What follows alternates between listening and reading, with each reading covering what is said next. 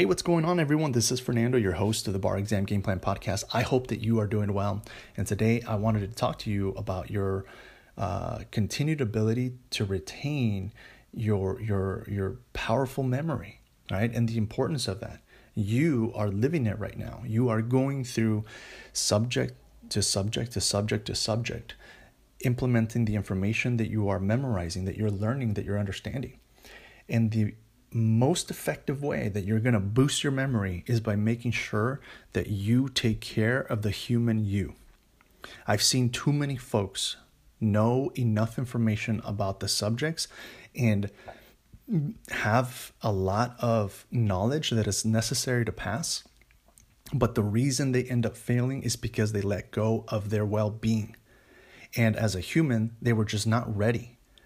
And they were not able to manage the stressors that came up during the bar exam, right?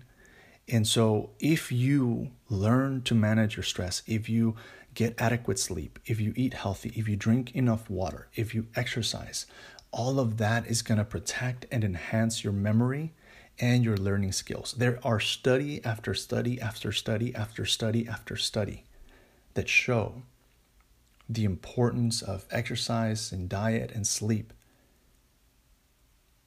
in the context of your memory and boosting your memory. It allows your brain to rest. It allows your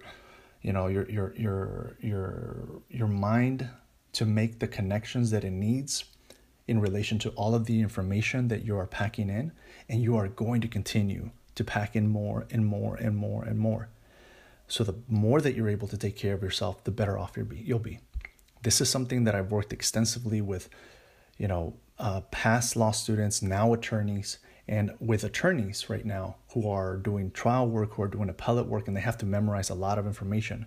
And it's one of the key things that we shift. Hey, what are your lifestyle habits that are not helping you for purposes of maintaining the most powerful brain power to memorize all of the information that you need to do?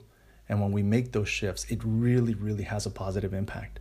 So this is more of a reminder more than anything, but it's going to help you both your short-term and your long-term memory in terms of, for purposes of, continuing to pack in as much information that you need to in all of the subject areas for the bar exam.